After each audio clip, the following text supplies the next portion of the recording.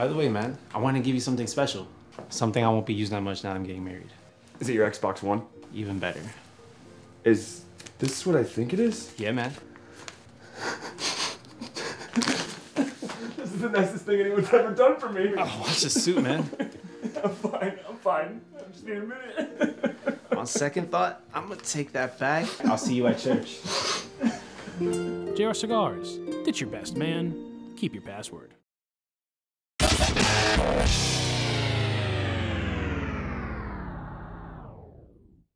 Get ready for Smoke Night Live with Massa Sensei.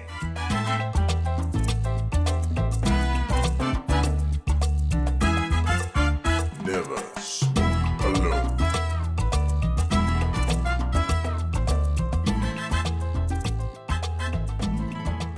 Boom! Here we are, ladies and gentlemen. Welcome to the show. This is Smoke Night Live, episode 299. We call this episode From Seed to Coop because, as you may have noticed, I'm sitting next to none other than Cigar Coop in studio. Welcome to the show, Coop. How are you doing? Hey, thanks for having me, and thanks for the great Colorado hospitality everyone showed me here this week. It's been great. Coop, you're in Colorado. You're hanging out. We got to taste some of the famous Colorado pork green chili. Thoughts? Amazing. I expected it to be green. It's not green. It's red. It is like no. It's something you can't get Colorado green pork chili in the East. No, it's in fact the weird thing, Coop, is you can really only get it in Colorado and New Mexico. I don't know why that is, but it's one of those things, and it's super tasty. And me and you and my wife went out the other night, had some pork green chili, and then we went and had a cigar. Had a good time. And Jack wanted to come out, but he couldn't. I wish he could have. It would have been great. That would have been great. So tonight, Coop, we are going to delve deep into what makes Coop Coop. Coop is the most lovable guy in the cigar industry. He's my news guy. Like when I want cigar news, I follow Coop. I get the real story. No rumors, no teasers.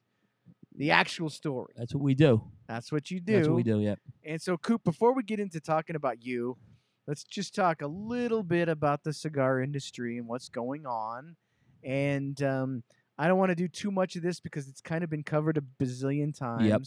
But we're heading off to TPE on Tuesday, and you're going as well. Yep. So for folks that don't know, there's really one main trade show in the cigar industry, and for years it's been called the IPCPR. But now there's another trade show in town, and it's been around for a while, but it's been just a very small, more centric on like convenience stores and that kind of thing. But now it's starting to get a little bit more gravitas, so to speak, and it's the Tobacco Plus Expo, and it's in Las Vegas. So talk a little bit about that. Why did you decide to go this year? I'm going to be completely honest. TPE invited me, and IPCPR for years they've welcomed us to the show. I'm not going to say they didn't, Barely. but TPE is growing something here, and they invited me to come out and see what this was all about. And I think I owed it to them to do that, because right now this isn't the PCA trade show. But let's see where they're at, and maybe I can kind of assess where this is going right now. It's another good opportunity for relationships, obviously. But I want to see what this show is, and is this show a viable alternative to the main trade show? I don't know the answer to that yet. That's what I'm hoping to find out here. So Coop, the trade show, the main trade show, which has been the IPCPR for years, and it's coming up on what, the 87th or 88th. 88th. Yep. Okay, coming up on the 88th. There is stuff going on. It's a tumultuous year for them. A lot of not a lot, but some of the four biggest companies have pulled out. And so how do you assess, what do you imagine that's going to happen when you go to PCA this year in the summertime? How do you imagine it being like? What, in just like right now in your mind's eye, how do you envision the PCA going down next year? I honestly think we're gonna have a down trade show like we did last year. I don't think I don't know if it will be worse than last year, but I don't see how it's gonna improve when you have the magnitude of the four companies sitting home. Davidoff, Drew Estate, General, and Altadis.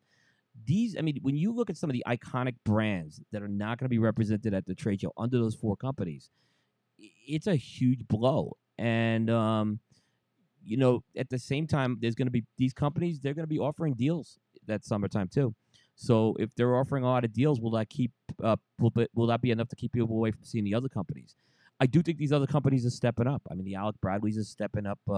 Certainly, the Tatawahes, Roma Crafts announced they're going. So there's going to be a lot of companies that are stepping up on this, but you can't. This is very hard to replace what we've seen leave this show right now.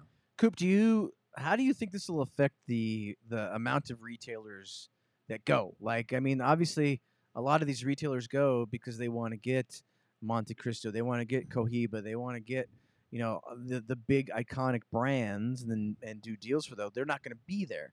So will this affect the amount of retailers that show up at the show? It definitely will. I don't think it's going to gain back some of the losses, though, from last year. And, last year there were a lot of reasons why, but I think there were some people saying, you know what, I don't need to go. I'm going to stay home. Show deals are going to be offered to me. But then there's going to be that group of retailers who are worried they're missing something. They want to be at the party in Vegas. They want to have their photos taken with some of the manufacturers. There's friends out there. So I'm not seeing. My gut's telling me it's going to be flat this year from last year. I don't think maybe a little worse, but it's not going to be better. I don't see how they're going to make this better right now. Yeah, that's a tricky one. I mean, obviously, I think we all hope that things work out. What happened, Coop? Why was there the fallout? How come four of the biggest manufacturers in the industry are not going to the show yet? Just give me your Reader's Digest version of what happened. What happened? Well, so PCA, formerly IPCPR, it's been around for 88 years. That's a group that has primarily supported the retailers. It's a retailer organization. It's represented the interests of the retailers. The trade show's grown, and a lot of funding for this organization comes from the trade show.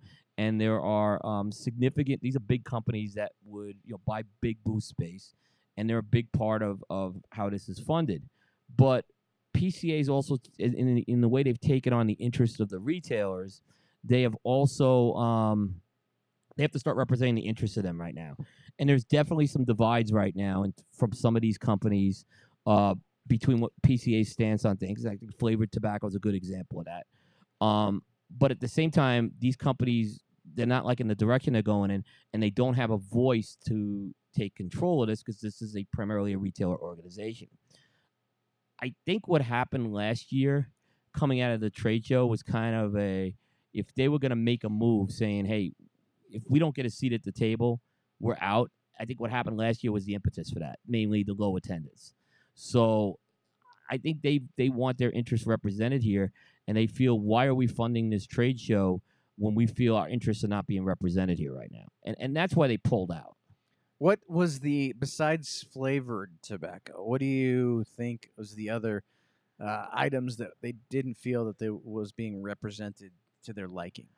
I would say it's tough to say. I don't think it's just flavor, but obviously I think some of the regulatory pieces right now, they have their own direction they want to go in as far as that goes. I think they were unhappy, though, with some of the spending going on at the trade show. Like, I think CigarCon certainly didn't help that. The fact that they were going down the CigarCon route and these companies really weren't in the fold of that. They're saying, well, why are we doing this when we should be promoting our agenda here with that? So I think you combine all those things, and but again, I think it's a power struggle that really is happening here more. Is like, don't you think that the retail side of it had a lot to do with it? Like, it seems like the PCA isn't as sympathetic to the online retailers, and obviously Altadis, General, Davidoff have major retail operations, and that seemed to be like a big part of this. I think that's a fair point too. Because again, General, you mentioned all those have, except Drew Estate's probably the one that doesn't have that. But the other three certainly do have online retail operations, and they're certainly selling that way as well. There's a lot of talk that the online people, they feel they haven't never been represented by PCA before. But at the same time, I think there's people in the PCA that are very unhappy with these companies that, particularly I think probably Davidoff's one for sure. They went direct to consumer on a lot, and I think that played a big role in that. So I think you're right on that. All right, so we got a question already. What are we smoking? I'll tell you right now, I am smoking the Aganorsa Leaf Signature Series. Very, very tasty. Coop, what do you got? What do you believe got it or going? not, I have a Lancero, and it's the Oh. Far Eastern Dojo exclusive by Caldwell. You're not a big Lancero guy. I'm not a big Lancero guy, but this is a very good Lancero. Jordan, producer Jordan boy? What do you our producer, fancy producer guy? What do you got going? Got Huh? the Wise Man Maduro. There's a little wise man Maduro. I'm gonna need a new cigar pretty We soon. got a small studio audience. You can see Matt back there Should I in do the it? background. Oh, yeah, wanted to He's- come see yeah, me. that's close enough. He's hanging out, smoking with us, having a good time. Coop, this is the season. Cigar of the Year lists. It's finally over. Do you feel a little bit of a sigh of relief, like it's over? It went long this year. I know people say my list is long, like 30 days, but it went a lot longer than 30 days this year because they just really wrapped up the consensus, wrapped it up on Monday. So it was already 2.5 to 3 weeks since the Coop list came out. So it seemed like a very long. You guys did your list a little later this year too, even. Yeah, I mean, well, we spread it out a little bit more, but I don't know if we did Ours, it later. It was the same as last year, but Yeah. last year was later than the year before. Right. Yeah, I do remember the days when you were the New Year's Day, like you did the announcements on there. So Right. We did used to do it on New Year's Day every day, which was kind of fun, but it was just too hectic with the holidays and everything, so we pushed it back. Yeah. But guys, here's the deal. So we're gonna delve deep into what makes Coop, and but I'm curious if you're joining us on the Facebook chat right now. You guys can answer some of these questions yourself. Let's just talk amongst ourselves in the Facebook chat as well. But Coop has always been, in my opinion, one of the most sort of fun, lovable guys in the industry. And Coop, we've done a lot together, me and you. We've traveled. Absolutely, yep. We've hung out on multiple occasions and spent a ton of time together. So I just wanted to find out, what makes Coop tick? How did Coop end up to be Coop? I don't know about that. And, several weeks ago or a couple months ago, we did an episode on Hector, from seed to Hector. So we thought we'd bring that back and do from seed to Coop. So to do that, Coop, we have to start at the very, very beginning. Right. And so let's do that. Where were you born, Coop? Talk about what hospital were you born at? Do you remember? Yeah, Methodist Hospital in Brooklyn. In Brooklyn, New York. Yep. And so, what type of family did you come from? What was the family like? So I have a really hybrid mix here. It's as hybrid as you can get. My dad's side, Eastern European Jewish. Mom's side, Italian. Oh yeah. Two big subcultures within Brooklyn. So you had the Jewish and the Catholic Absolutely. influences combining as one. Were you raised either Jewish or were you raised Catholic or? So the plan was that the plan. The plan was so you have to understand that I was born in 1967. It was only 20-something years removed from Holocaust, right? So really at the time when you married into a Jewish family, the idea was that the children would be brought up Jewish. And that was the plan all along for me. When my grandparents passed away, that plan changed. Mm. And I kind of eventually just found myself on that eventually. I ended up going Catholic and marrying an Italian person. So that's kind of how that ended up. But it was an interesting, like I said, the dynamics were very interesting even at that time because, again, it was only 22 years removed from the Holocaust when I was born. You know what's crazy about that, Coop, is you think like I was born 2 years before you were. Right. And nowadays you think of some of these events, the Holocaust or Right. World War II, and we think of them as so long ago, right? But when me and you were growing up, World War II, the Holocaust, it really wasn't, nowadays we're further away from the year 1990 than we were at the time of those events. It really is, and you don't realize, now you look back at it like, wow, it was that close, like the end of World War II. Right. I mean, even World War One. You look back, World War One was 50 years beforehand, right? So I mean, go figure that. Right. So Coop, when you were growing up in New York as a little guy, and your family was entrenched in sort of probably the New York style. I mean, you still have the the accent and stuff, and you still follow the teams. Well, some of them, yeah. You're a Philly. How did you become a Philadelphia Flyers fan? It's That's when what I I wanna moved into the Philly area eventually. Oh, okay. Yeah. But so you're still a New York Giants I fan. always stay with the Giants. You Yeah, stay with but it? I You almost stay wavered from them this year. Was but- your family into sports? Were you into sports as a kid? It was my dad's brother was really the primary sports guy. My uncle Lance, and my grandfather. My dad he never when the Brooklyn Dodgers left. He just lost interest in sports. That was it. They left, and your dad was like, "That's it. However, I'm done with sports." my dad was a huge horse racing guy, and he loved. I mean, he didn't just love going to the track and making bets. He loved the sport of horse racing as well. That's the one he did love. Did you play sports as a kid? I played soccer. Yeah. And then No, I did I asked if you played sports. sports. That's a sport. I'm just. I was in I was in that soccer boom. Ouch. Yeah. So I was in that soccer boom when Pele came to New York. Oh yeah. That was a right. big deal, right? So I kind of got in on that. I broke my leg playing soccer, and I ended up not playing in high school, and I ended up getting into bicycling. And I did a lot of bicycling. Wait. So you were into cycling? Yeah. What sort of cycling were you? Basically road racing. Really? Yeah. Like I do some of the Five Boroughs tour. I did that. I've done some time trialing as well. I was into the Tour de France before anyone knew about the Tour de France. But you didn't do steroids. I didn't do steroids. No, no, I didn't do steroids. I every test came back clean. So Coop, when you were a kid, what was your favorite Saturday morning cartoon? Oh, it was definitely Challenge of the Super Friends. So the Super Friends was this group of the superheroes, but then they came out with this thing called the Legion of Doom, which were the bad guys that would battle the Super Friends. And I think it was on for a couple of years, and in my opinion, that was the best like superhero cartoon ever made. I literally do not remember that at all. You can Google it. It's Super Friends. Yeah, the Super Friends would definitely, in my opinion, hard to top that. I mean, the Jetsons would be a close second. Oh, the Jetsons. Yeah, but the Jetsons weren't on Saturday. I think they Now, were on Saturday mornings for a little while. yeah. Jetsons and Flintstones. See, weren't they Flintstones like wa- prime time kind of? Flintstones was prime time. That's why I didn't count that. Okay. Yeah. So, but yeah, the Very strict criteria. It's very strict criteria, just like the Jetsons, Coop list we yeah. do. But yeah, I mean, Saturday morning cartoons was an institution, and we would, when September would come around, the big thing is what would be that new lineup of the Saturday morning cartoons. It was a big deal. Yeah, like I can remember, like for as a kid in the '60s, '70s, like that was our way to sort of see the shows. Nowadays, you can just stream whatever you want, and so there's definitely that part of our society's just gone. But it seems like that was a neat sort of time for us. Like you get up, you get your cereal, your cold cereal, your Frosted Flakes or whatever, super sugar.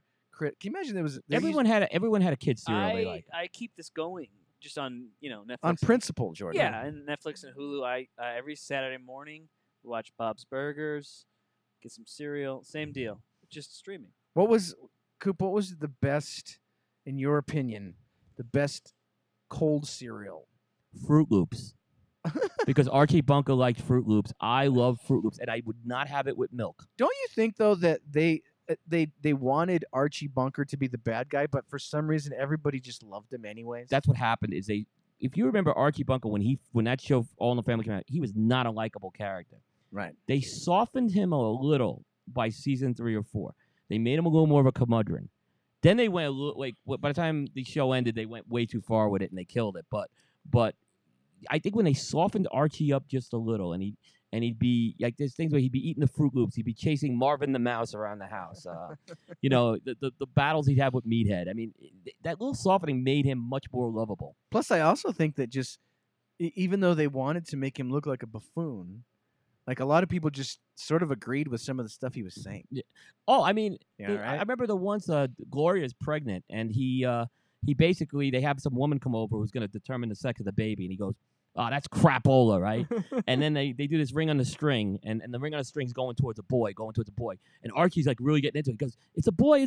And he's like, yeah. And Mita turns around to him and says, I thought it was crapola. He goes, yeah, until I saw it with my own eyes. Yeah, I think it's sort of like today. Like it seems like the dad on every show is supposed to be this bumbling They always fool, right? Yeah. Like And the Homer woman's Simpson. always outsmarting him. I mean, and it's I'm not saying I don't. It's gone too far. Yeah, it seems Yeah. to be that way. So me, I'm trying to think. Like I can remember Frosted Flakes. Tony the Tiger. Tony the Tiger was like that was one of my favorite. And I would literally here's the trick. If you guys want a trick to this day, Frosted Flakes, put the Frosted Flakes in your bowl, pour milk in there, and then the very top layer, just pour a little top layer of just table cream, like half and half, Uh-huh. on the top. Ooh. It's to this day. It is lights out. I mean, Yeah. it's basically better than Well, that's the kind of same way Yeah, you almost you anything. do your mojitos. You just have that little Right.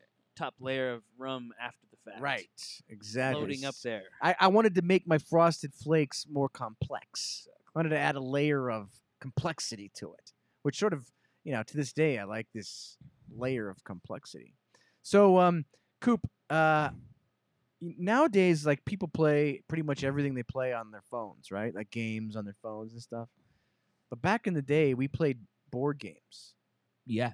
So, what was your favorite board game as a kid? Oh, Risk. Risk. By far. I mean, take Now over the that's world. the one that would take forever. Yeah, but we really got into it a bunch of even though by the time I was in junior high and high school, the video games were starting to come on board. We really would get into Risk. We'd have these nights where we would just play Risk, and it was great. Who would take over the world? I mean, and that was Coop. There's two games that take that long. It's Monopoly and Risk. Risk easily defeats Monopoly, right? I don't think that I ever played Risk in my entire life. You know what? That's the one game I wish would come. I'm not a big board game guy anymore, but that's the one game I wish would come back. It was a lot of people getting into Dungeons and Dragons, which I never got into. That was sort of more like 80s, right? Yeah, and that was more role playing. This wasn't this was a classic board game. I'll give Clue is a pretty cool game to When play. you played Monopoly, Coop, what piece would you want to be? It was the race car. Yeah, me too. Yeah, it was that race car. The little race. Yeah, I didn't car. want to be like the iron or something. It was like a little There was flat a iron. foot. Yeah. There was a foot. Yeah. Yeah, the iron was the most. How do you like that Topo Chico? Really good. Really good. I think the iron was definitely the most boring piece. I was always Right. forced to be the iron. Matt was the iron. You were the iron. Yeah, no, the iron was. Yeah, and we'd fight to be the race car. I mean, you would. That was the problem. You'd fight to be it. I think it was cool that the families would get together over a board game. My wife's big into board games still. I lost a lot of interest in it, period, but she never liked to play Risk either, so. You know what drives me nuts about board games though is like the argument about rules. Like I tend to just like want to be hanging out with the family and just talking.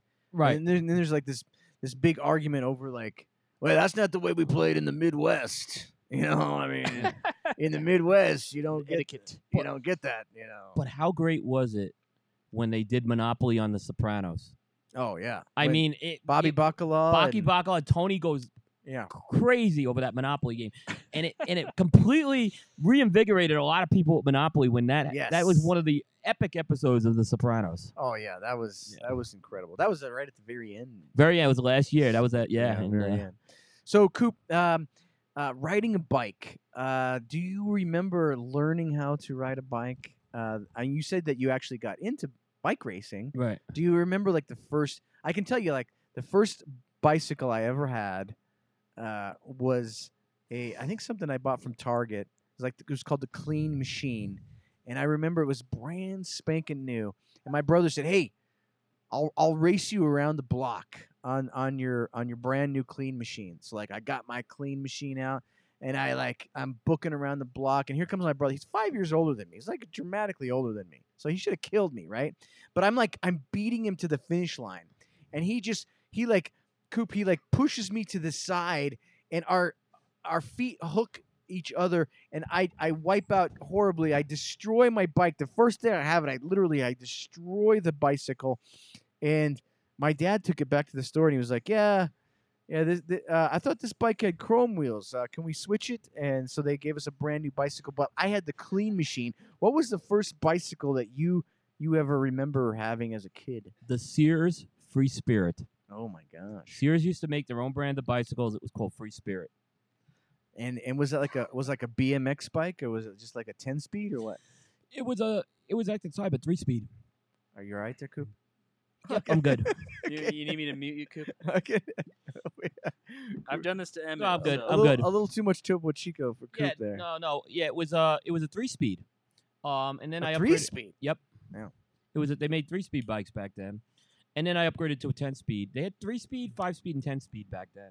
And then I went to a Schwinn 10-speed after that. So you didn't play baseball or that? You said you played soccer. Yeah, I didn't play baseball. How come? Because you're a baseball fan. Growing up, where I grew up, when I moved to Staten Island, the Little League system there is very intense. And it was not a conducive place for someone who didn't know how to play baseball very well. So it was not a league. It was this is a system on Staten Island where they are gearing to go to the Little League World Series every year. So it was a little too much. It was a little too much. So it really, for me, I wouldn't even made the team. I remember I played Little League football, and I was for sure I was going to be a professional football player. I mean, that's what I had in mind. Of course, I didn't grow like every other kid grew, and I stayed like 4'8". Right. So I didn't make it. But I saw earlier somebody made a comment. I think it was Steve said he had a Huffy. I had a Huffy too. Remember the Huffy that sort of looked a little bit like a motorcycle? It was like a Huffy bike, but it's supposed to look like a motorcycle. Yeah, yeah, exactly. It had that. I had one of those too. And then they had those rough tires, the dirt. They called them dirt bikes back then. Mm-hmm. But yeah, I mean, yeah, I remember that Sears. I had that a long time. That bicycle. I had it with I went from training wheels. I had it about 4 or 5 years. But then sort of like those. Do you remember? Can you remember the time when like you started to realize like you're not like a little kid anymore, and you wanted to start doing like adult kind of stuff? Like, yeah, so it happened a little earlier for me because one is my dad is a huge car buff, so he was very anxious to get me behind the wheels of a car as soon as possible because he obviously wanted to have his son have a car. So and then the drinking age was 18 for a long time in New York. now when the drinking age was 18, was it 3-2 beer or was it full on beer? Full on. Really? It was 18. I went into a bar at 15 years old, had a whiskey sour. Wow. When you have facial hair at 15, it was a little easier to kind of, and there was no such thing. The ID checks back then weren't like they are now. So Yeah, I was gonna say there was no legal drinking age back then, right? well, it was, Oh, but I wasn't supposed to show that. I mean, angle. honestly, if you wanted a fake ID, you could get one or make one very easy. In my case, they didn't have to do the age verifications back then, so it was easier to do it. So I kind of found myself going to, and I never was even a heavy drinker there. It was more of like getting in, was the cool thing, Today, like a 15-year-old, they ain't gonna have 21. The age checks. It's all changed though. Well, that's a good question from Chad. Chad. Do you remember any family vacations, and where did you go as a? So again, when you grow up in a Jewish family, a lot of people went vacationing in the Catskills, and there were a lot of these iconic resorts in the Catskills, these iconic family resorts. So we would tend to go there, and the Catskills are about 75 miles north of New York City. So we didn't do the Disneyland trips back then. We would go on some of these vacations with my grandfather and stuff, but yeah, and it was like I remember like my dad would just want to sit around and like get a suntan, and my mom would want to do like the shuffleboard and stuff, and and then they had these day camps where I got sent to, right? Oh, And then they send you off to day camp, right, for the day, which actually sucked. But when I got a little older, it was a little more fun, and then you start meeting females, which was pretty cool. Whoa. About it. so Coop, you Get a were little racy in You were here. a ladies man. Yeah, but here's the thing, Eric, that's really sad about this. These Catskill resorts have all suffered and gone out of business. A lot of it had to do, they were hoping to get the casinos, and the casinos permits weren't given to a lot of these places, and they couldn't compete. And it's a lot of these resorts are almost like ghost towns today. It's really a setting. But picture Dirty Dancing. That's what those resorts were like. Those were Right. the type of resorts they were. So when you got to high school, what high school did you go to? I went to a high school called Curtis High School. It was about a 10-minute walk from the Staten Island Ferry, which connects Staten Island. Because we moved to Staten Island from Brooklyn. So I went to Curtis High School, 10 minutes from the Staten Island Ferry, and the ferry connects is how you go from Staten Island to Manhattan, Lower Manhattan. Do you remember like some of your high school buddies? I'm still friends with a lot of my high school Really? buddies. Yeah, my Wow. friend Mike Kitka. I love him like a brother. I've Mike connected Ditka? with certain other friends on Facebook over the years. So yeah, there's still Mike is probably still a guy. I miss him dearly because he's up in New York still. But yeah, I mean, we bonds were formed then. And then he coached the Bears for a while, right? But Kitka, yeah, yeah. But and then we had a third buddy, Steve. Unfortunately, he passed away. And we were like the Three Musketeers for a long time. Yeah. Do you remember your first high school sweetheart? Yes, I do. What was her name? Her name is Lisa Paolillo, Wow. who became Lisa Cooper. Really? Yes. So she married somebody else named Cooper. That's Exactly. right. So I'll give the Reader's Digest version. Yes. We met in high school. We went to a prom together. We had a friendship, maybe a little more of a high school crush on my end. But we really didn't start dating till a few years later. We reconnected. Actually in Manhattan, going on that Staten Island ferry. So Now, how old were you when you reconnected? 20. So you were high school. You knew back in high school, like this is the girl for me. Yes. What was it about her that you said, oh, this is the girl for me? You know, she was a lot like me. And back in high school, I was a very quiet person. I was much more shy. Like, people know me today who see me in high school don't believe I do a podcast, but I was and she was kind of like that same type of person, and we were able to just connect on that at a nice level. And you know, it was a good thing. You know, there were just you know, she was the good girl. I mean, she was the good girl, went to church every week and things like that. Was she Catholic? Yeah. All right. So Very. I'll say this. I married someone who was a Catholic theology. She had become a Catholic theology major. Oh wow. And an English major. Yeah. So I mean, it was kind of like some of the other girls I dated, they were not the best. I guess. Now I remember that my grandma, my dad's mom, she was. Now this is before I came around, but I heard these stories, right? So I'm not saying I was around to hear this, but I know the story. And I know that my grandma was 100% Norwegian, right? Right. 100% Norwegian. And my mom was 100% Italian. And so when my mom and dad got together, my grandma on my dad's side, she didn't want my dad marrying an Italian because she thought of that as like, you know, like she thought that was bad. Like, this is like a minority that you don't want to be with, the Italians. So was there any...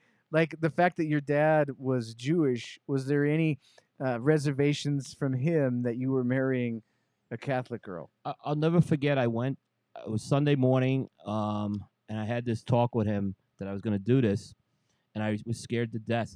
Hey, how did it go, Coop? He couldn't have been better about it. Oh, really? Okay. Yeah, he couldn't have been better. He loved Lisa. He still does. So he was very supportive of it. So there was no other girlfriends before Lisa. That was it. No, there were a few. There was a few. There were a few. And There was Avila. Avila. She was a wonderful girl from Puerto Rico when we were in high school. And then Lisa came around. And you said, There was I know. Yeah, there was Lisa. There was Gina. Gina was a head case. We'll get into her. Did Lisa know Avila and Gina? She knew Gina Yeah. really well, but there was no, they never met either one. Avila was more like that first crush type of thing, I would say. You know, And so then when did you and Lisa marry? we married in 1990. 1990. So I was 20. It was gonna be 23 when I got married. So I had taken a job out of college, and I moved. I moved up to the Catskill area of New York, actually, and we were apart, so we decided to accelerate the wedding a little. It made a little more sense at that time. Why did you have to accelerate the wedding? because we were living 100 miles apart. And Oh. back then, again, I'm Thought maybe I was not gonna gonna get a lie. s- I thought maybe I was gonna look, get a scoop here. look, Catholic girl, Catholic family. It wasn't gonna work. That was not gonna fly over. So we were gonna, How did Lisa's family react to you coming into their family? Oh, they were great. They couldn't have been better about it. They were obviously, her dad was a little cautious, but he, welcomed me right into the family. And he's still, he's still alive today, and so I'm very happy about that. Do you guys go visit the family back in New York much? Or? We were just up there. So Lisa's family's now most of them are in the South or in Florida. My family's still up. So we were up in New York right around Christmas week, right after New Year's. And that was really, I know a lot of people I didn't get to see up there. And we had to leave, unfortunately, earlier than expected. But, we don't get, when we get up there, our time is so much in demand and there's so many people to go see. That we really, we wanted to spend some quality time with the family this year. Do you think that there's any moments from your upbringing that have shaped you into, obviously everybody knows like Coop is big on rumor free, teaser free. You don't like to break a story until the story is 100% verified. Was there anything from your upbringing that made you have these feelings about being, very, very rigid about the way that you post stuff on Cigar Coop to this day? I think there was always a sense of values that were instilled in me. I'm not gonna say my dad always followed those values because that was far from the truth. But he was, the kind of guy, handshake agreement, very important. Believed in a handshake contract. My mom, very ethical person. So I always kind of felt that was something that was kind of ingrained with me very early on. And, eventually, when I saw things happening with the way Cigar News was being reported, I think it was a good conduit with that. But, yeah, I think there was, I could definitely say there was. All right, we're going to get into how Coop got into the cigar business after this commercial. This show is sponsored by JR Cigars, one of the world's largest online cigar stores. JR's inventory ranges from everyday bundled cigars to incredibly high-end boxes, including the brand new exclusive Cabañas, crafted by the legendary Don Pepin Garcia. Don't forget to check out their social media pages, including YouTube, where they feature cigar reviews, interviews, and their famous weekly top 5 videos. Check out JR Cigars for all of your premium cigar needs. Thank you to JR for sponsoring Smoke Night Live. Coop, there was a point in your life when you got into cigars. How young were you when you had your first cigar? I had some periodically. I mean, I think my first one I had was like 95, right? But I'd say when I became a regular smoker was 2006. So, can you remember the first of all, just the very first cigar that you ever had? What was it? It was a JR. Was a JR like one of those exclusive ones, yeah. And then do you remember like a brand? JR branded, yeah. That you do. Do you remember like a brand though after that? Like I can remember smoking a 1964 Padron, and that changed the way I thought of premium cigars. Like I had a couple, and I thought they were good, but then I had a 64, and then I was like, oh, okay. I get this. I get this hobby now. I want more of this. Oh, it was CAO. It was definitely CAO. It was the Brasilia. The Brasilia. The Brasilia, which was a little stronger cigar than I was used to, but I started with that one early, and I thought it was something. I was infatuated with the whole World Series because they had they had the Italia, they had the America back then. So, but it was that Brasilia, which today I'm not the biggest Arapiraca fan, but that was a great cigar. And then at some point along the way, you said to yourself, I want to create a blog, or I want to get into the business. So talk about that. So I moved. I was originally smoking in New York. I moved to Charlotte in 2008. And the first thing I wanted to do in Charlotte is I wanted to find a place to smoke. So I found this one store. They're no longer in business. I developed a friendship with the owner, and but I started already. Like I'm a Type A personality, so I started already like really getting into this, right? And I was already following a lot of stuff, and I was, the early blogs and aficionado. And the owner kind of said, "Hey, I'm looking to kind of expand what I'm doing with the Humidor. Would you come out and help me do some buying?" Right? And I'm like, "Go out to the trade show." That is in 2010. So I went out to the trade show. My first one was as a buyer. I had that reaction that everyone has in the trade show. It's a magical reaction. You walk in, it's like Cigar Disneyland. It's like you see this, and I'm like, this is like unbelievable, right? And you're seeing all these new products. So what I did is essentially I said I was starting to capture some of these moments, and essentially I created a blog, and it was meant to be a temporary blog. Where I wrote about, and they're still out on Cigar Coop. The articles are terrible. The photography's atrocious, right? But you'll see I called it Tales from the IPCPR. And I wrote about the booth experiences that I have. There's even an article called Matt Booth in a Booth in there. And it was a way of kind of documenting. I didn't have video back then or anything like that. It was a way of kind of documenting that. People actually read it from the industry, which I was surprised how small this industry was. And then they said, "Hey, would you like to review a cigar on this?" I'm like, "Oh, yeah, sure." And the next thing I know is I'm starting to review cigars. And then I would go into the cigar lounge, and I'd talk about all this stuff like going on in the industry. And someone, one of the guys in the cigar lounge, I'll never forget, turned to me and said, "Why don't you put that on your blog, the news stuff?" I never thought of that, right? So I was putting the news out there. But how did I put the news out there? It was all secondhand stuff. It was kind of, I was getting it from other sources, and I was citing the sources. There was eventually a point where I said, I want to become the source. So that's kind of how it evolved. I never expected Cigar Coop to last past that first IPCPR. So you've sort of seen a bit of the progression of this online cigar stuff. Talk a little bit about what you've seen over these past 10, 12 years of online cigar media, or just cigar media in general. How has it changed? What's different? What's better? What's worse? Well, back when I was getting into this, there was some. Most of the early bloggers were not very embracing to anyone new. They almost like put up a wall. They didn't want to embrace anybody new. They didn't take it very seriously. They wanted to be, they just kind of wanted to do their thing, and they didn't really care if what they put out there was right or wrong. So because they had kind of the corner on the market. They had the corner on the market, and they just wanted to kind of. And then there was a controversy at the bloggers at IPCPR because there was one blogger that ruined it for everybody, and then there was another blogger named Gary Arts, I think, who just set cigar media back 10 years. I said, he was writing stuff that just was so wrong, right? Like, what do you mean? Like, what was wrong about what he was saying? I mean, he wrote some stuff about Illusione, and I think there was a whole connotation what the Illusione brand was about, which represented something evil. It really wasn't that, and he was just shooting from the hip, and he'd make stuff up, and it wasn't true. I mean, so I know, like, I started to see it. I think Charlie Minato, to give him credit, probably saw it before I did. When we saw it, there was a real gap, but there was opportunity here to do this the right way and to take it a little more seriously.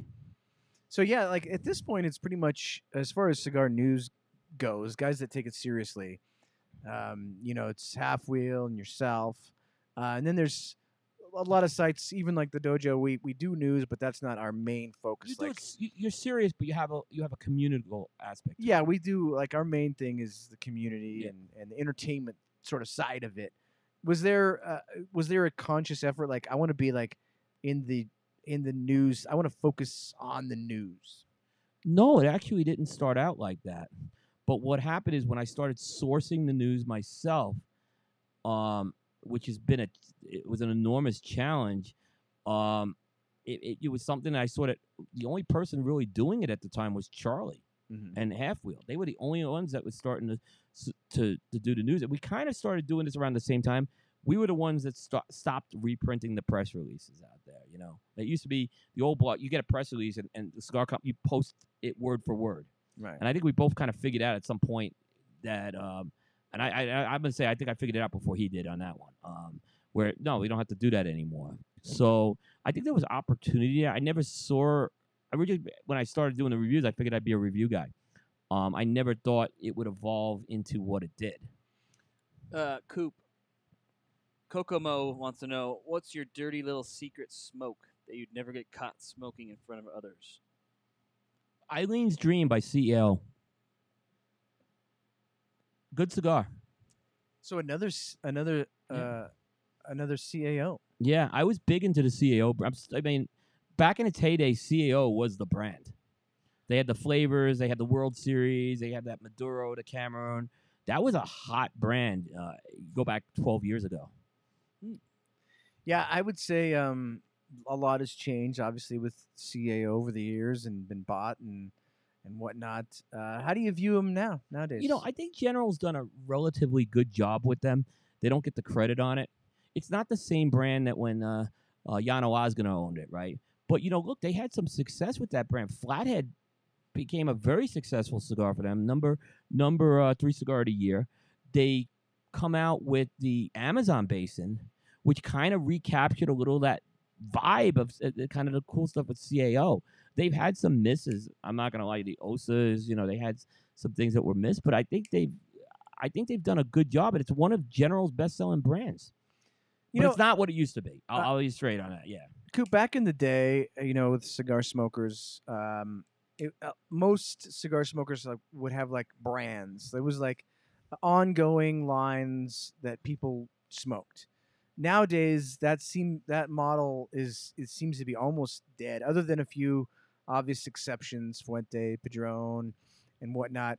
What happened? Is it because that they sort of like glommed onto the sort of the craft beer style of cigar releases, or was this just something natural that the cigar smoking community kind of forced on? Which came first, the chicken or the egg? Like, did the cigar smokers' lust for new, different stuff change the way cigar manufacturers made stuff, or did cigar manufacturers change the way cigar smokers smoke cigars today?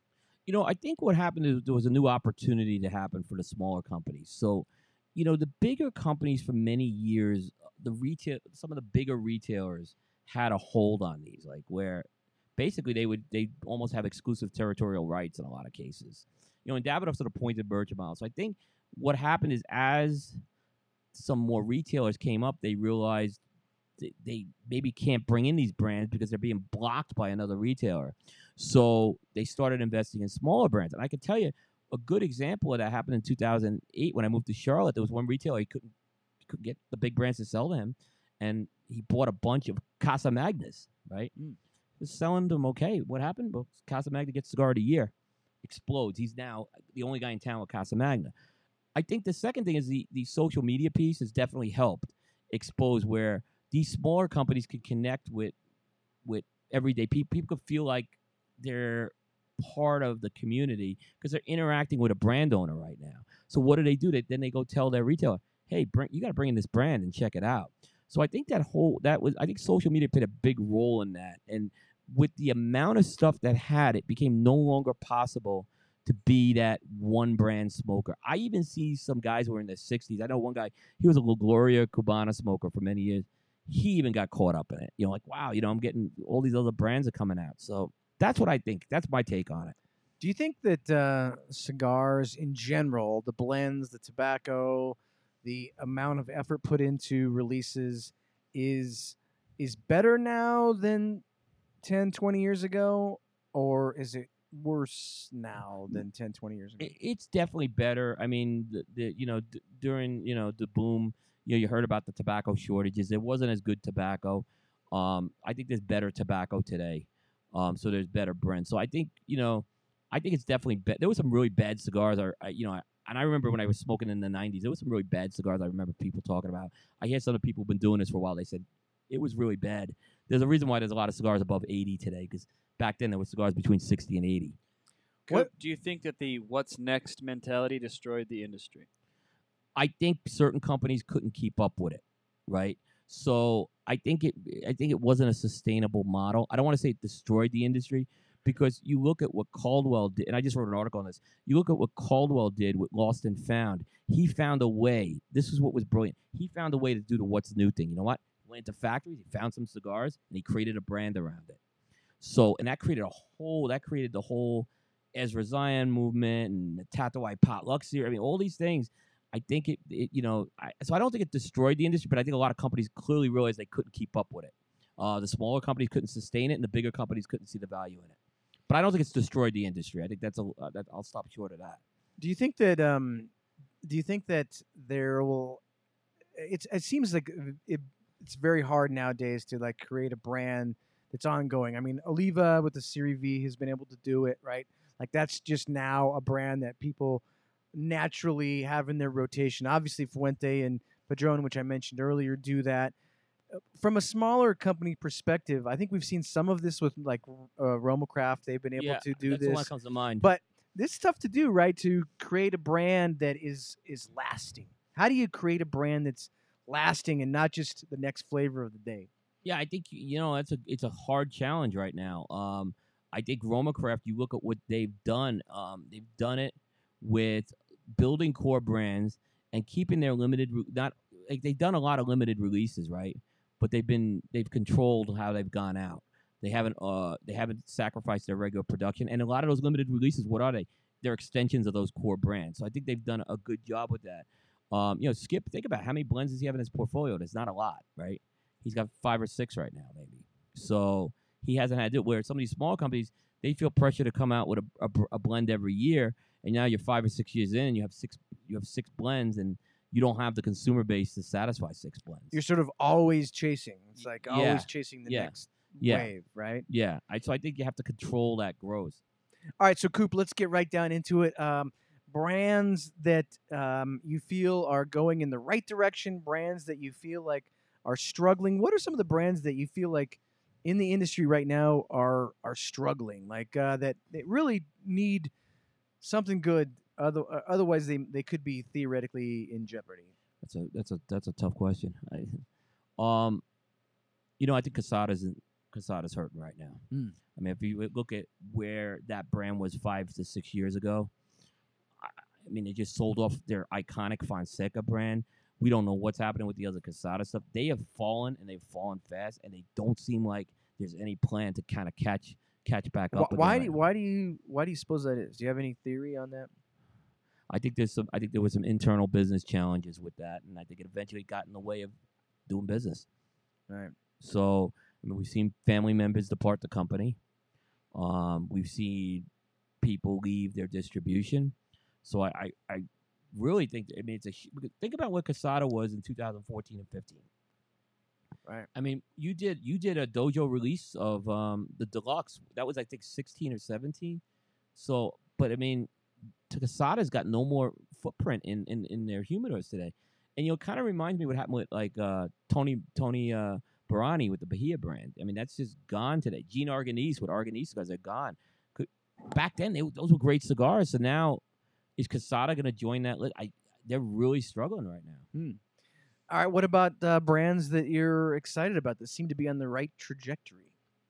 Yeah, I definitely would say Aladino, JRE Tobacco is on the right direction right now. I think they're doing controlled growth, what they're doing. So they're kind of building that piece up out of Honduras. So I think there's a definite good thing that you would say is happening there right now. I think Aganorsa Leaf, like they weren't ever. I think they're really Aganorsa Leaf finally is relevant in terms of people know who they are. They weren't the forgotten stepchildren anymore as far as that goes. So I think they've done an extremely good job with that as far as it goes. Just Terrence, I think, has succeeded in his mission there. Question from Juan Cancel. Who do you like better, sober Juan or drunk Juan? Sober Juan. Oh, no. Sober Juan. Because I've had Sober Juan on the show. And I'll take it just right in between. Yeah. It's good for me. Juan, you got to calm down, buddy, because listen, we're not getting younger, and I want to be smoking cigars with you in our 70s here. So I want three handles of Tito's Juan. Right, That's what I'm looking for. I mean, Speedo Juan. Speedo. No, Juan. I don't want Speedo. Speedo Juan, I'll take drunk Juan over Speedo Juan. No, Coop, if you had to predict this year because like we are at the beginning of the year, we know nothing about what is going to happen this year. Now, I'm not talking about the cigars that you've already had. Put that all aside. I'm talking about completely just blindly thinking about this coming year, 2020? Who do you think? What are a couple companies, 2-3 companies that you think might have a really good year this year? Boy, that's a tough question. You actually stumped me with that one. So I let's stumped yeah. Coop. I mean, I think it's interesting because there's a lot of companies certainly out there, that could take that next step. I don't know if there's a small company that necessarily I see ready to kind of become the next Roma Craft. I'm not really seeing anything like that. But I think the one company that I would look at is HVC. Because he's got a good product, and the product's getting recognition right now. So I think that's someone to definitely watch as far as that goes. I think he's got the most upside of the small companies right now. What do you think's more important, the professional branding or the product itself? I think in the end, it's the product that's more important. Because I think if you have a good product, people will come back to it. I do think professional branding is important, and I think sometimes the industry is. I know they don't like to take themselves too seriously, but I think sometimes they do need to take themselves a little more seriously. You want to have a brand that's going to not alienate. You don't want to have branding that's going to alienate someone. So try to play it a little more safe there, and then come up with a really good product and a consistent cigar. Right. What do you think? How do you feel about? Here, Andrew Brand asks thoughts on. Goes right into my question. Thoughts on JSK, Jasam Crawl. That's Risty's. What do you think about these sort of newfangled products? They're CBD infused, even some THC infused. What are your thoughts on those types of products in the industry? I think Risty's kind of ahead of the curve in terms of he has found a segment of the market. He took a risk with it. He probably went against a lot of people who wanted to do it, and he tapped into it. I mean, Nugs was a success. I didn't care for the cigar, but that's not the thing. That's not the point here. There are people, I see those cigars turn. I'm seeing them turn at the retailers who have them. So I think he tapped into that. I don't think Riste needs to do the FDA cigar. He's better than. He doesn't need to do that. That is not something that's gonna help him. It's gonna get him some attention, but it's gonna alienate probably more people than help it. I'd like to see him just continue to go down the road. Tyrannical Buck is an amazing line. Mm-hmm. I mean, so the Red Knight, he's got really good product. I don't know why he needs to go down that route, to be honest with you. But he had a great year last year. If you had to prognosticate into the future, 10 years down the line, I don't want to get into the FDA discussion in depth because it's just been beat ad nauseum, but just prognosticating the cigar industry into, say, 2030. Where do you see the cigar industry in 2030? I think it's going to be I think it's going to flatten out in this decade a lot. And what do you mean by that? I don't think you're going to see from 2010 to 2015 we saw an explosion of new companies. We saw less of it from 2015 to 19. I don't think you're going to see this explosion of new companies because I think ultimately regulation is going to play a key role into that.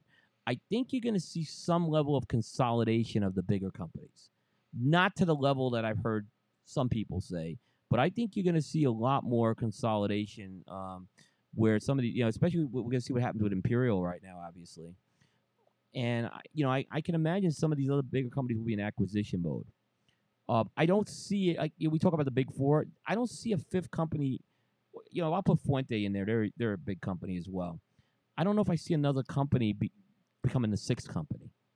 Or Perdomo. Let's put Perdomo. So let's say 6. Let's say 7. Perdomo's a juggernaut. I mean, people don't realize how big they are.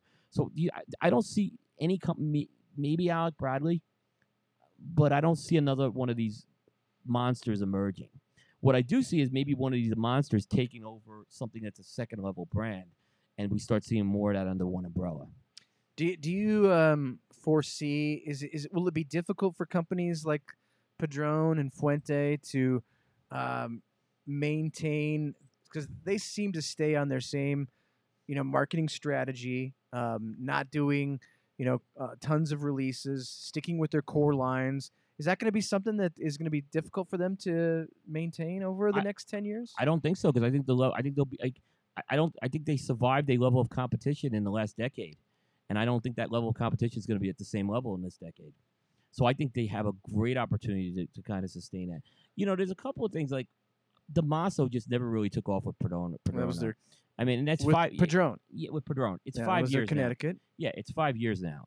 So I don't see that one kind of surfacing there right now with that. Fuentes. I'm really curious to see what Fuente does if they ever get that Nicaraguan factory off the ground. If they ever get into Nicaragua, that could change the whole game. Did you see Juan's latest question? What was that? Who's still alive in 2030? Mike Bellady or Juan Cancel? Oh boy. That's a ridiculous question. I don't want to wish death on anybody. a But ridiculous if you guys don't straighten it out, I want to be smoking with you guys in 2030. Juan, if you don't straighten it out, you won't be smoking with us in 2021. So Listen, I'm being Jeez. dead serious here. The guy who pushed the envelope on, not necessarily pushing a harder life, not necessarily drinking, but you gotta take care of yourself. So Coop, talk Not real very quick. special. Real quick about the cigar media. Like for a long time, there was like a million different blogs popping up, and now it seems to have really settled down. Now there's a lot of like YouTubers that come out that review cigars and stuff. But as far as cigar media goes, for a while there was different blogs showing up every day, but that seems to have It's really settled down. How do you see cigar media in 10 years? I think it's gonna get a lot more agile, unfortunately, right? I'm not. I think there's the onset of the YouTubers has made a whole thing. Because think about doing a YouTube. It's very easy to produce a video today. You don't have to proofread it. You don't have to have server space, right? You don't have people want to get into cigar media. It's a lot easier for them to do video than and they don't care if the video is stored on their servers or not. They're just getting into it and doing it. So think about the only blog that I've seen really come in the last few years is How About That Cigar by Matt Ty. I mean, there hasn't been that new written word blog anymore, and I think people realize how much work it is. All right, Coop, what's your favorite cigar right now? Like when Coop goes back to North Carolina and the trip's over and he has some time to settle down, what do you reach into your humidor for? What are you into right now? I've been again going back to the HVCs, and I just spoke. I've been really into those HVCs right now. The Serie A, the 500 anniversary, the broadleaf. I'm really digging what he. It comes from a factory I really like. I'm really digging this stuff right now. But I'll also say I smoke a lot of Crux still, and I like Crux products a lot, and they do well. But they're ones I go back and consistent, and I'll put Davidoff in there. I spent a lot of money on Davidoff, so despite what people would think. So in the cigar media, like we used to get tons of stuff sent to us all the Right. time. That's pretty much gone these days. Like nowadays, we buy our own stuff for the most we part. get free samples. Which Okay. is not true. Right. So like when you're doing your list, your year-end list and your reviews, are you buying most of the stuff yourself or? It's about a 50-50 split. Yeah. And look, if you look at some of the stuff that's on my list, they don't give out samples of that stuff. So I mean, it doesn't happen. Some of them, yeah. My number one cigar, I was exposed to through a sample. I'm not gonna lie. But yeah, I mean, it's about a mix of that. And I always say if people can't, I don't understand why the cigar industry has this aversion to sampling a product. And I'm also going to say a lot of the cigar media cowed to it. And like they, instead of like saying, look, samples are a part of what we do, they said, oh, we don't get samples. We're buying our stuff, right? Listen, the brands we're not going to get exposed to or access to if we don't get samples either. So, and then certainly you could go buy more cigars after that. All right, what about this, Coop? Before we get in, by the way, we're going to do our top 3 favorite cover songs of all time. And so you guys watching on Facebook right now, start thinking of your favorite cover songs of all time, because Coop's a big music guy, and I am too. Yeah. But Coop, I have this final question about cigars. You're mowing your yard. This is not the time for busting out a Davidoff Diademas 50. You just want a standard, easy to get a hold of, inexpensive cigar. What is Coop mowing his yard to and smoking at the same time? Well, first of all, mowing my yard will never happen, right? You don't mow your own yard? No, I have someone do that. A for me. man has to mow his own No, yard. no, as a CEO, you have staff. No, But a man mows his own yard. no, we don't. But you know what? The Padron 1000 series, it's not an expensive cigar. It's a quality smoke. And I feel like I don't have to break the bank to get that. All right, how about this? And this is on that same line of thought. All the people watching, and they're probably wanting like, what's a tip from Coop? Like, what's a cigar I should go try tomorrow? What should I go to my local humidor? You already mentioned HVC, but what's another cigar that you should just go out into your local brick and mortar retailer and try something that maybe they haven't tried yet? I'm gonna say my number one cigar of the year because a lot of people haven't tried it. The Saga Short Tails Tomo 6. Now, when you say Saga, that's SAGA. SAGA.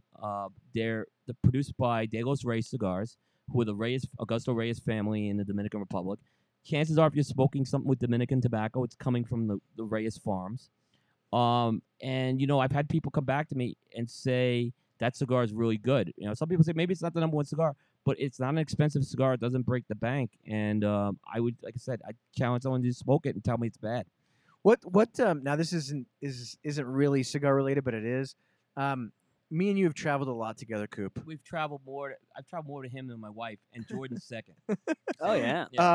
What cigar tour, factory tour was the most impressive in your mind? I kind of have a couple answers on that. We talking farm or factory? Let's just say the trip, the trip in general. Well, I think the Davidoff operation was really impressive. I mean, we went through the whole thing from the farms to the factory there.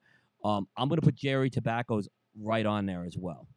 By my own means, I had a little more of an intimate tour with that, so that could weigh into it as well. AJ's tour, if you get a chance to do the full day of AJ's tour where he takes you through it, amazing. AJ's very into it. I mean, you saw a little bit of factory. It is a clean. It's like a hospital. Yeah. Well, not really. So Drew Estate, they do a good. Their factory's a really good job too. It was good when I went with you. I hadn't been to Drew Estate in a few years, and a lot had changed.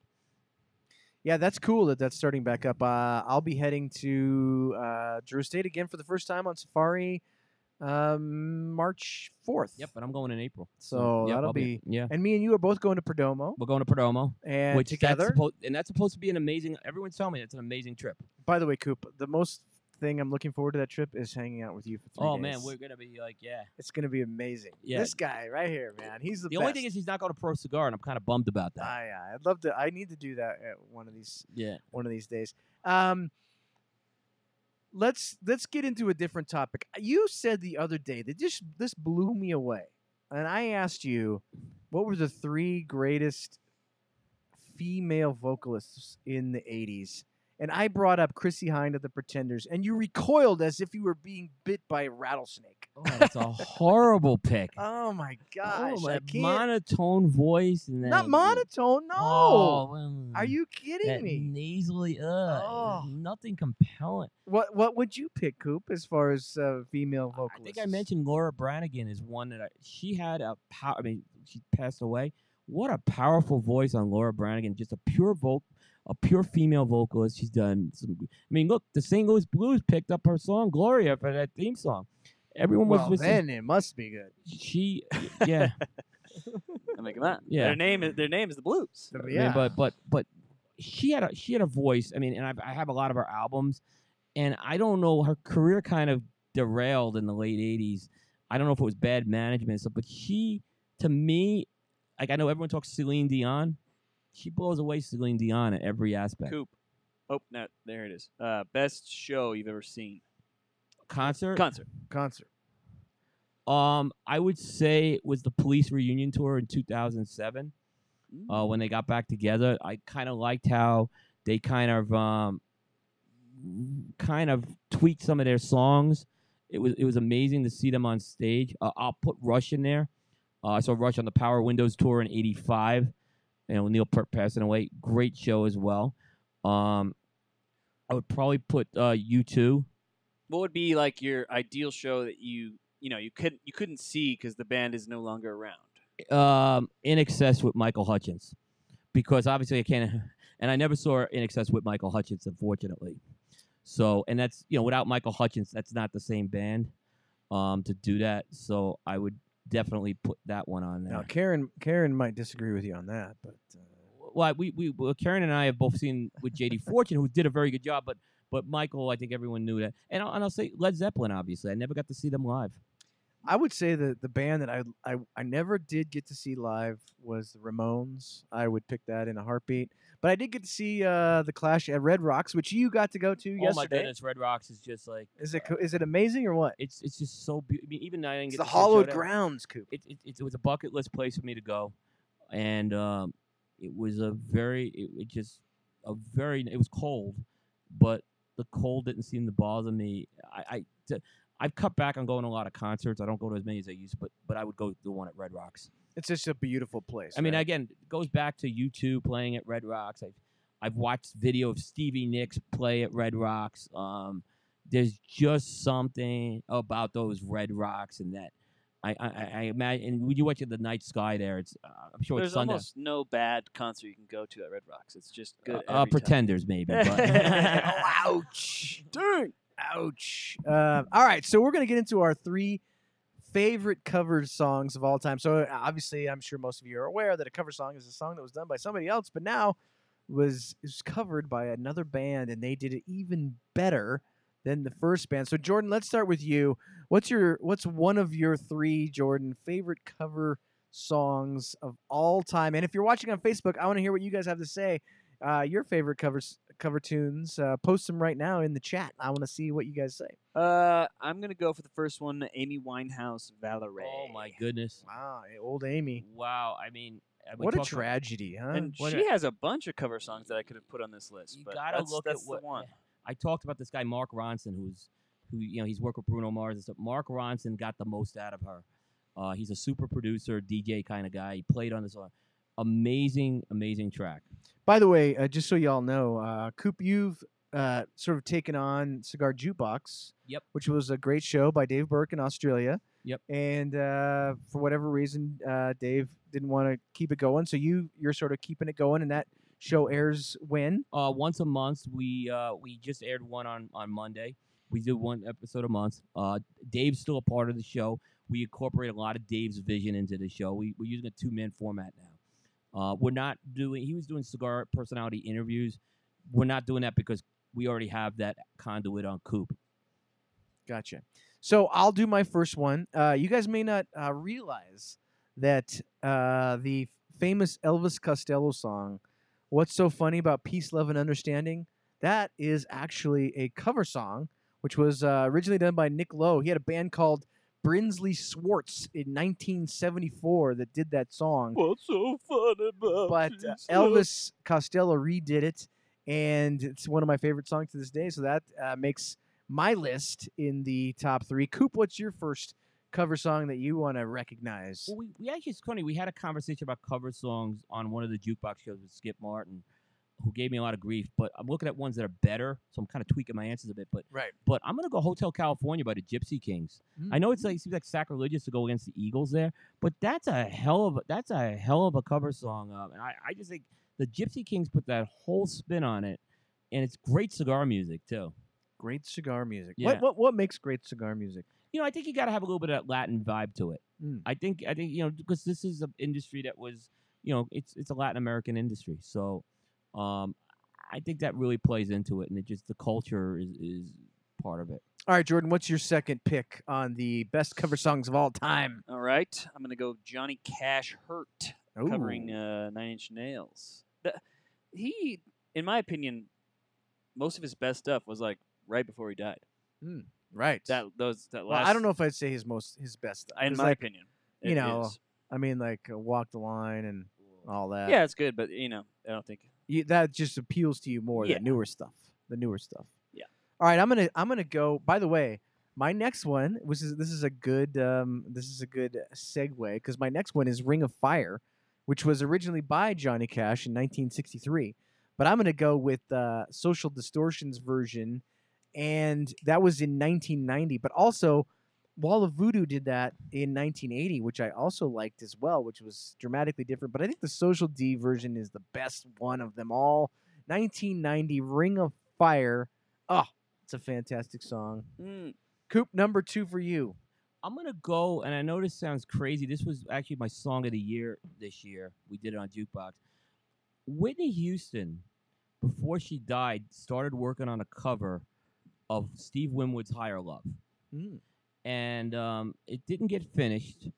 She passed away, and recently there was a producer by the name of Kygo. He's a Norwegian producer.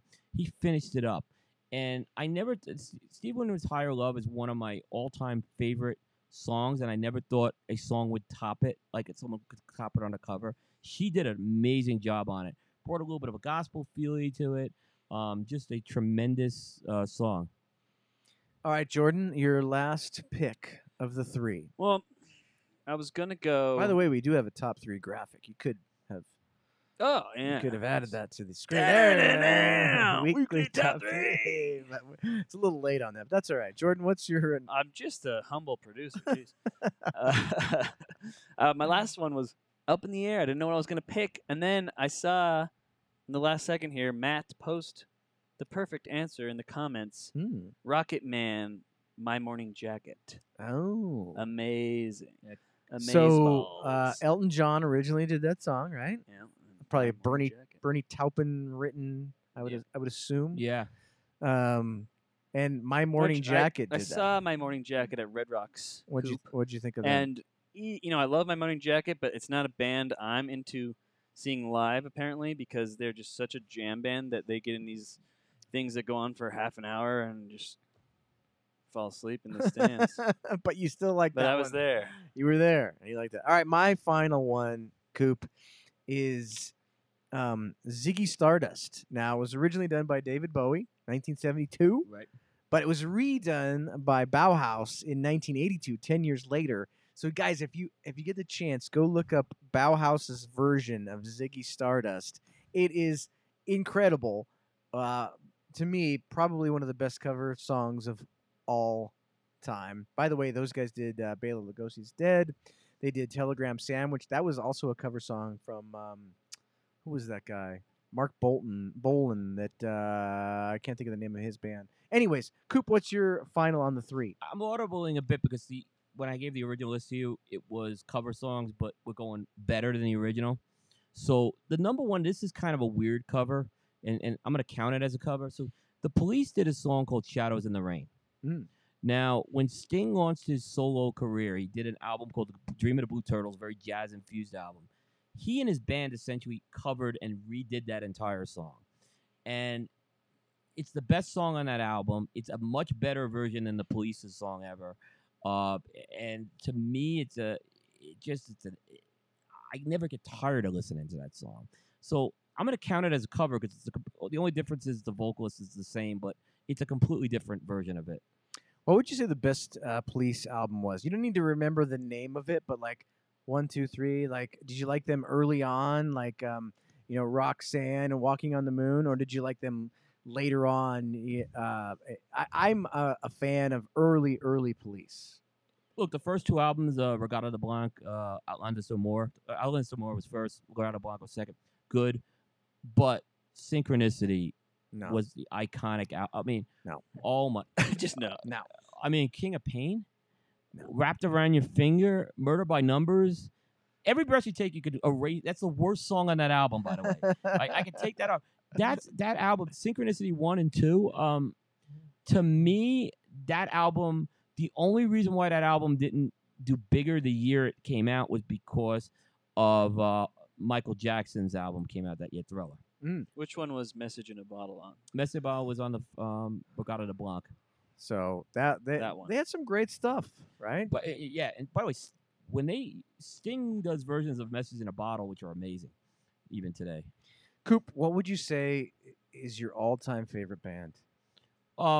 It's both folks know In Excess, but the other band that I put right up there is Tears for Fears. I'm a big Now Tears for Fears had that one album that was just incredible. Songs from the Big Chair is the one everyone knows. Every song was great. But they've had other albums, and I have actually had a conversation with Nick Perdomo. We got very deep into Tears for Fears talk when I interviewed him. I almost put Mad World on my list. Mad World, Gary Jules destroyed that song. No way. Listen. No. Get out of here. Kurt Smith, the Mad World, and that's on the Hurting album. That is that cover was much more successful. It won that the British Christmas Song of the Year, which is like when you get a #1 song in England on Christmas, it's like a big deal. So that cover did win it. But Tears for Fears, by the way, embraced that cover, which surprised me. They were very high on it. Who did you like better, Blur or Oasis? Oasis.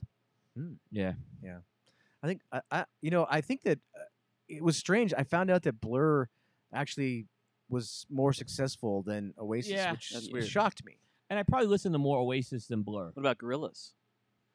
I like Gorillaz. Which comes from Yeah. Blur. This is Blur. Yeah, I do like Gorillaz. And again, Daft Punk was kind of along the lines of the Gorillaz, like techno. Again, music's changed a lot. And now you have these behind-the-scenes artists emerging on albums. I would say, that what would you say is the golden time for music for you? Like for me, it was in the 80s, like when I was getting into the Clash and XTC and those types of bands. Do you have like a golden era for Coop? Like what was like the golden era where you wanted to get every single album, you were like so into it. Like there was a time in I think all of our lives or most people's lives where music was such a big part of our life. Was there sort of a golden era for you, Coop? It was 82 to 86. Yeah. Yeah, I went very wide range of albums, but I was into, Genesis had gone a little more commercial, but I was into what they were doing. Obviously, Tears for Fears and In Excess came up through that era. Prince, Purple Rain, iconic album to this day. And it was just a good quality. Winwood came in 86 with Back in the High Life. So and then I think there was something that just went wrong. Music became more coffee house, and that was kind of the end of how we knew it. Mm-hmm. People start. I think the synthesizers did some good things in music. We were talking the other night. I think if you break down, what do you call it, Heart of Glass, by Blondie, it is one of the most technically advanced songs ever done. There's a YouTube video out there, which just Google it. You can find how they built the tracks on that song. It's amazing. By the way, best Blondie song of all time, Union City Blue. Just mark my I'm word. going Heart of Glass and Mark my Maria. I word like on Maria, that. which was a later one. too. Dreaming. Good song. Yeah, that's a great song. This is a great song. Yeah. Yeah. Deborah Harry was amazing. And Rapture was ahead of Yeah, its. I can't get into that No, one. you could get in- No, I couldn't get into that one. That's an amazing female. I counted her as a 70s one when we were talking. Yeah, because she was like late 70s. Yeah. I kind of count her as 80s, but yeah, you're probably right. Let me ask you a question. Yeah. Is rock music dead? We were posing that question on Yes, Jukebox. I it think is- rock music's It is de- dead. Green Day killed it. They took a knife, they stuck it in the back of the neck, and it is now dead. And then Imagine Dragons just I buried thought it. Imagine Arcade Dragons. Fire was going to save it. Mm. And then they came off the wheels too. Yeah. Why is that, Coop? What changed? I think it's very hard to creatively do 3 consecutive good albums. Mm. Think about it's very hard to do that. Most artists they have a hit album, they try to follow it up with the second album. It does almost as well, and then they put the third album out, and they realize that second album wasn't as good, and no one's gonna pay attention to it. I don't think rock is dead. I think it lives on in smaller circles. Mm. If you're listening to the radio, it's dead. Sure. The problem is that, like the rock artists are passing away, and there's not a new generation coming in right now. I think there is. You just wouldn't have heard. Would you of them. consider like Ed Sheeran rock? No, No, that's the thing. it's Yeah. definitely not rock. No, I mean Taylor Swift is Oh not goodness, no. rock. God, no. Please, Coop. No, that's not music either. You're giving me a kidney stone just Yeah. listening to it. Yeah. Yeah, that can't be. But there's. Do you remember like Joe Jackson? Oh, he was wow. Right, like Joe Jackson was like a punk rock kind of era guy, and then he came out with like a jazz album, which was amazing. Stepping Out, right? Stepping Out is Was it's incredible. Like there was so much Just, creativity, boom, boom, boom, boom, you know, boom, boom, and nowadays it seems like you have to kind of be in one. There seems to have been condensed into sort of like one thing, Post Malone-ish that you have to do. That it seems like everybody has to do, and it's nothing against Post Malone. I kind of like some of his songs, but it doesn't seem like there's any more of those great rock and roll stars. There's like hip hop stars and stuff, but there's not great rock and roll stars. No, there isn't. Look, the hip hop evolved, and it certainly got its place in the music right now. You have to look at it differently than rock. Skip says I hate hip hop. Beastie Boys, Run DMC. Oh yeah, I mean I actually would go Run DMC. Really? Over the Beastie Boys? Yeah, I love Run DMC. I love Beastie but- Boys. I mean I remember when Run DMC was coming up in like '84, and that wasn't. I mean it was a very unique sound they had. They kind of set the tone for I think the rap movement, which became hip hop. I wouldn't say they were a pure hip hop band at the time. Yeah, because it was it was definitely different than what we hear today's music Yeah. or whatever. But so Coop, the jukebox, cigar jukebox is just one of the various things that you do. Right. Obviously, the main thing is cigar-coop.com. And tell folks other ways they can find what you're doing. I mean, most people watching may be familiar with you, but some of the people might not be. How can people follow along with you and what you got going on? I mean, the easiest thing is go to www.cigar-coop.com. There's fresh content out every day. Every day. We've had that since July 3rd, 2012. Have not missed a day. You'll get all the stuff there. You have access to the podcasts, as well. And if you're someone who doesn't go to Cigar Coop, you want to get the podcast, you can find Cigar Coop on iTunes, Google Play, Podbean, any podcast catcher, tune in, and all those things. Now, Coop, you have two hashtags that you live by. Right. Rumor free, teaser free. Do you want to explain those? Yeah. So I mean, let's kind of go with the rumor free because we kind of hit on that one earlier. That's pretty much what it said. Is you know what? One thing is we're not going to print we're not going to print rumors on there. So the stuff is validated. Have I missed? Yeah, there was a couple of big misses I've had from time to time, and that was probably because I didn't validate to the level it should have had. But the teaser-free thing, I just think I always want to be a straight shooter, and I don't want to ever bait someone to my site to click on something. So, like, when I do my Cigar Year Countdown, it has the cigar name in the title. Some people say, you should have them click on it to see what it is. No, because I'm going to trust that the content hopefully is good enough that people are going to be interested in that, right? At the same time, teasers, I know people like to use it for marketing. Cigar Coop's not a marketing. It's a journalistic site. It doesn't mesh with that. So keep the teaser marketing campaigns. Companies do that from social media, but I get a press release. If that press release is so incomplete sometimes, we just ain't gonna waste our time printing it. And no, if you're gonna make me like chase you down for it, you're probably not gonna get it printed because there's a lot of people who are giving good information there. So that's kind of the teaser free thing. It's kind of, I call it the philosophy. All right. Well, so there you have it, folks. Everything you ever wanted to know about Coop, but were afraid to ask, was on this show tonight. If there's ever a time, Jordan, where somebody says, like, what's the deal with that Coop guy? You can just point him to this video. I'm going to put this out there. Because this is literally the entire scope of Coop as far as we got the scoop on Coop. There was stuff I never talked about before that probably I talked about tonight. So. Well, we appreciate you taking the time on a Friday night, joining us in lovely Colorado. The weather's been very mild for you, which is good. But Coop, what's next for Coop? You got TPE next week. What's coming up? Any other good reviews we can look forward to, or what's going on, Coop? We're starting to prime the pump with some reviews right now. So we got some HVC stuff coming up. I know I've been talking a lot about them tonight. You'll definitely see. We're pretty much. I mean, pretty much you're going to see TPE coverage over the next couple weeks, probably, as we kind of wind that down as well. And then we'll be resetting our review schedule probably in February as far as that goes. So definitely stay tuned on that.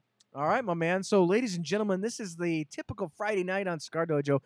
Don't forget, we're going to be going all night long on the Dojo app. So get your Dojo app out on your Party's phone. just getting started. There will be no Flavor Odyssey Wednesday or no Smoke Night Live next Friday night because we will all be, Robbie, Randy, Jordan, and myself, and of course Coop, will all be at the Tobacco Plus Expo in Las Vegas. Coop will be doing videos, I assume, or there's social media there's posts. one interview we're doing. Okay. And I want to wait till the I's are dotted and the T's are crossed, so I'm not trying to tease, but we'll announce it. But you'll be out at TPE doing whatever you're doing, and we'll be out at TPE doing stuff. So make sure to tune into our Facebook page. We'll probably be having some a few. We're not going to cover it like PCA in the sense that we're going to be doing live videos like a million of, but we're going to have some things that we'll bring to you guys to give you a flavor of what TPE is all about. So that'll be starting Tuesday, Wednesday-ish, all through the weekend. And but as far as tonight goes, get your Dojo app out. Let's see what you're listening to. Do hashtag now playing because I want to hear what you're listening to after the show. If you guys think the Coop's nuts and that Chrissy Hine and the Pretenders are awesome, I want to hear it. Or if you want to side with Coop and say she's terrible, I want to hear that as well. So break out the Dojo app on your phone. We'll have fun all night tonight. Coop, thank you so much. Thank you. Ladies and gentlemen, until the next episode of Smoke Night Live, remember, never smoke alone. We'll see you guys on the Dojo app. Hey, I'm Nick, man, and I buy my sweet, sweet stogies online. My website's got like 11 options, 12. They got like 9. How was it going down? Anyway, they ship here super quick. Just ask my ma, right, Ma? So yeah, like 12 to 13 business weeks they'll be here. So go to my website, man. I remember him. That was me. Sad, lonely, no women, wearing 3-day-old underwear. That was before I discovered jrcigars.com, the world's largest cigar store. With a huge variety of cigars, the best prices, and the most amazing shipping options. I get my cigars just like that. So don't be like him, be like me, and order your cigars from jrcigars.com.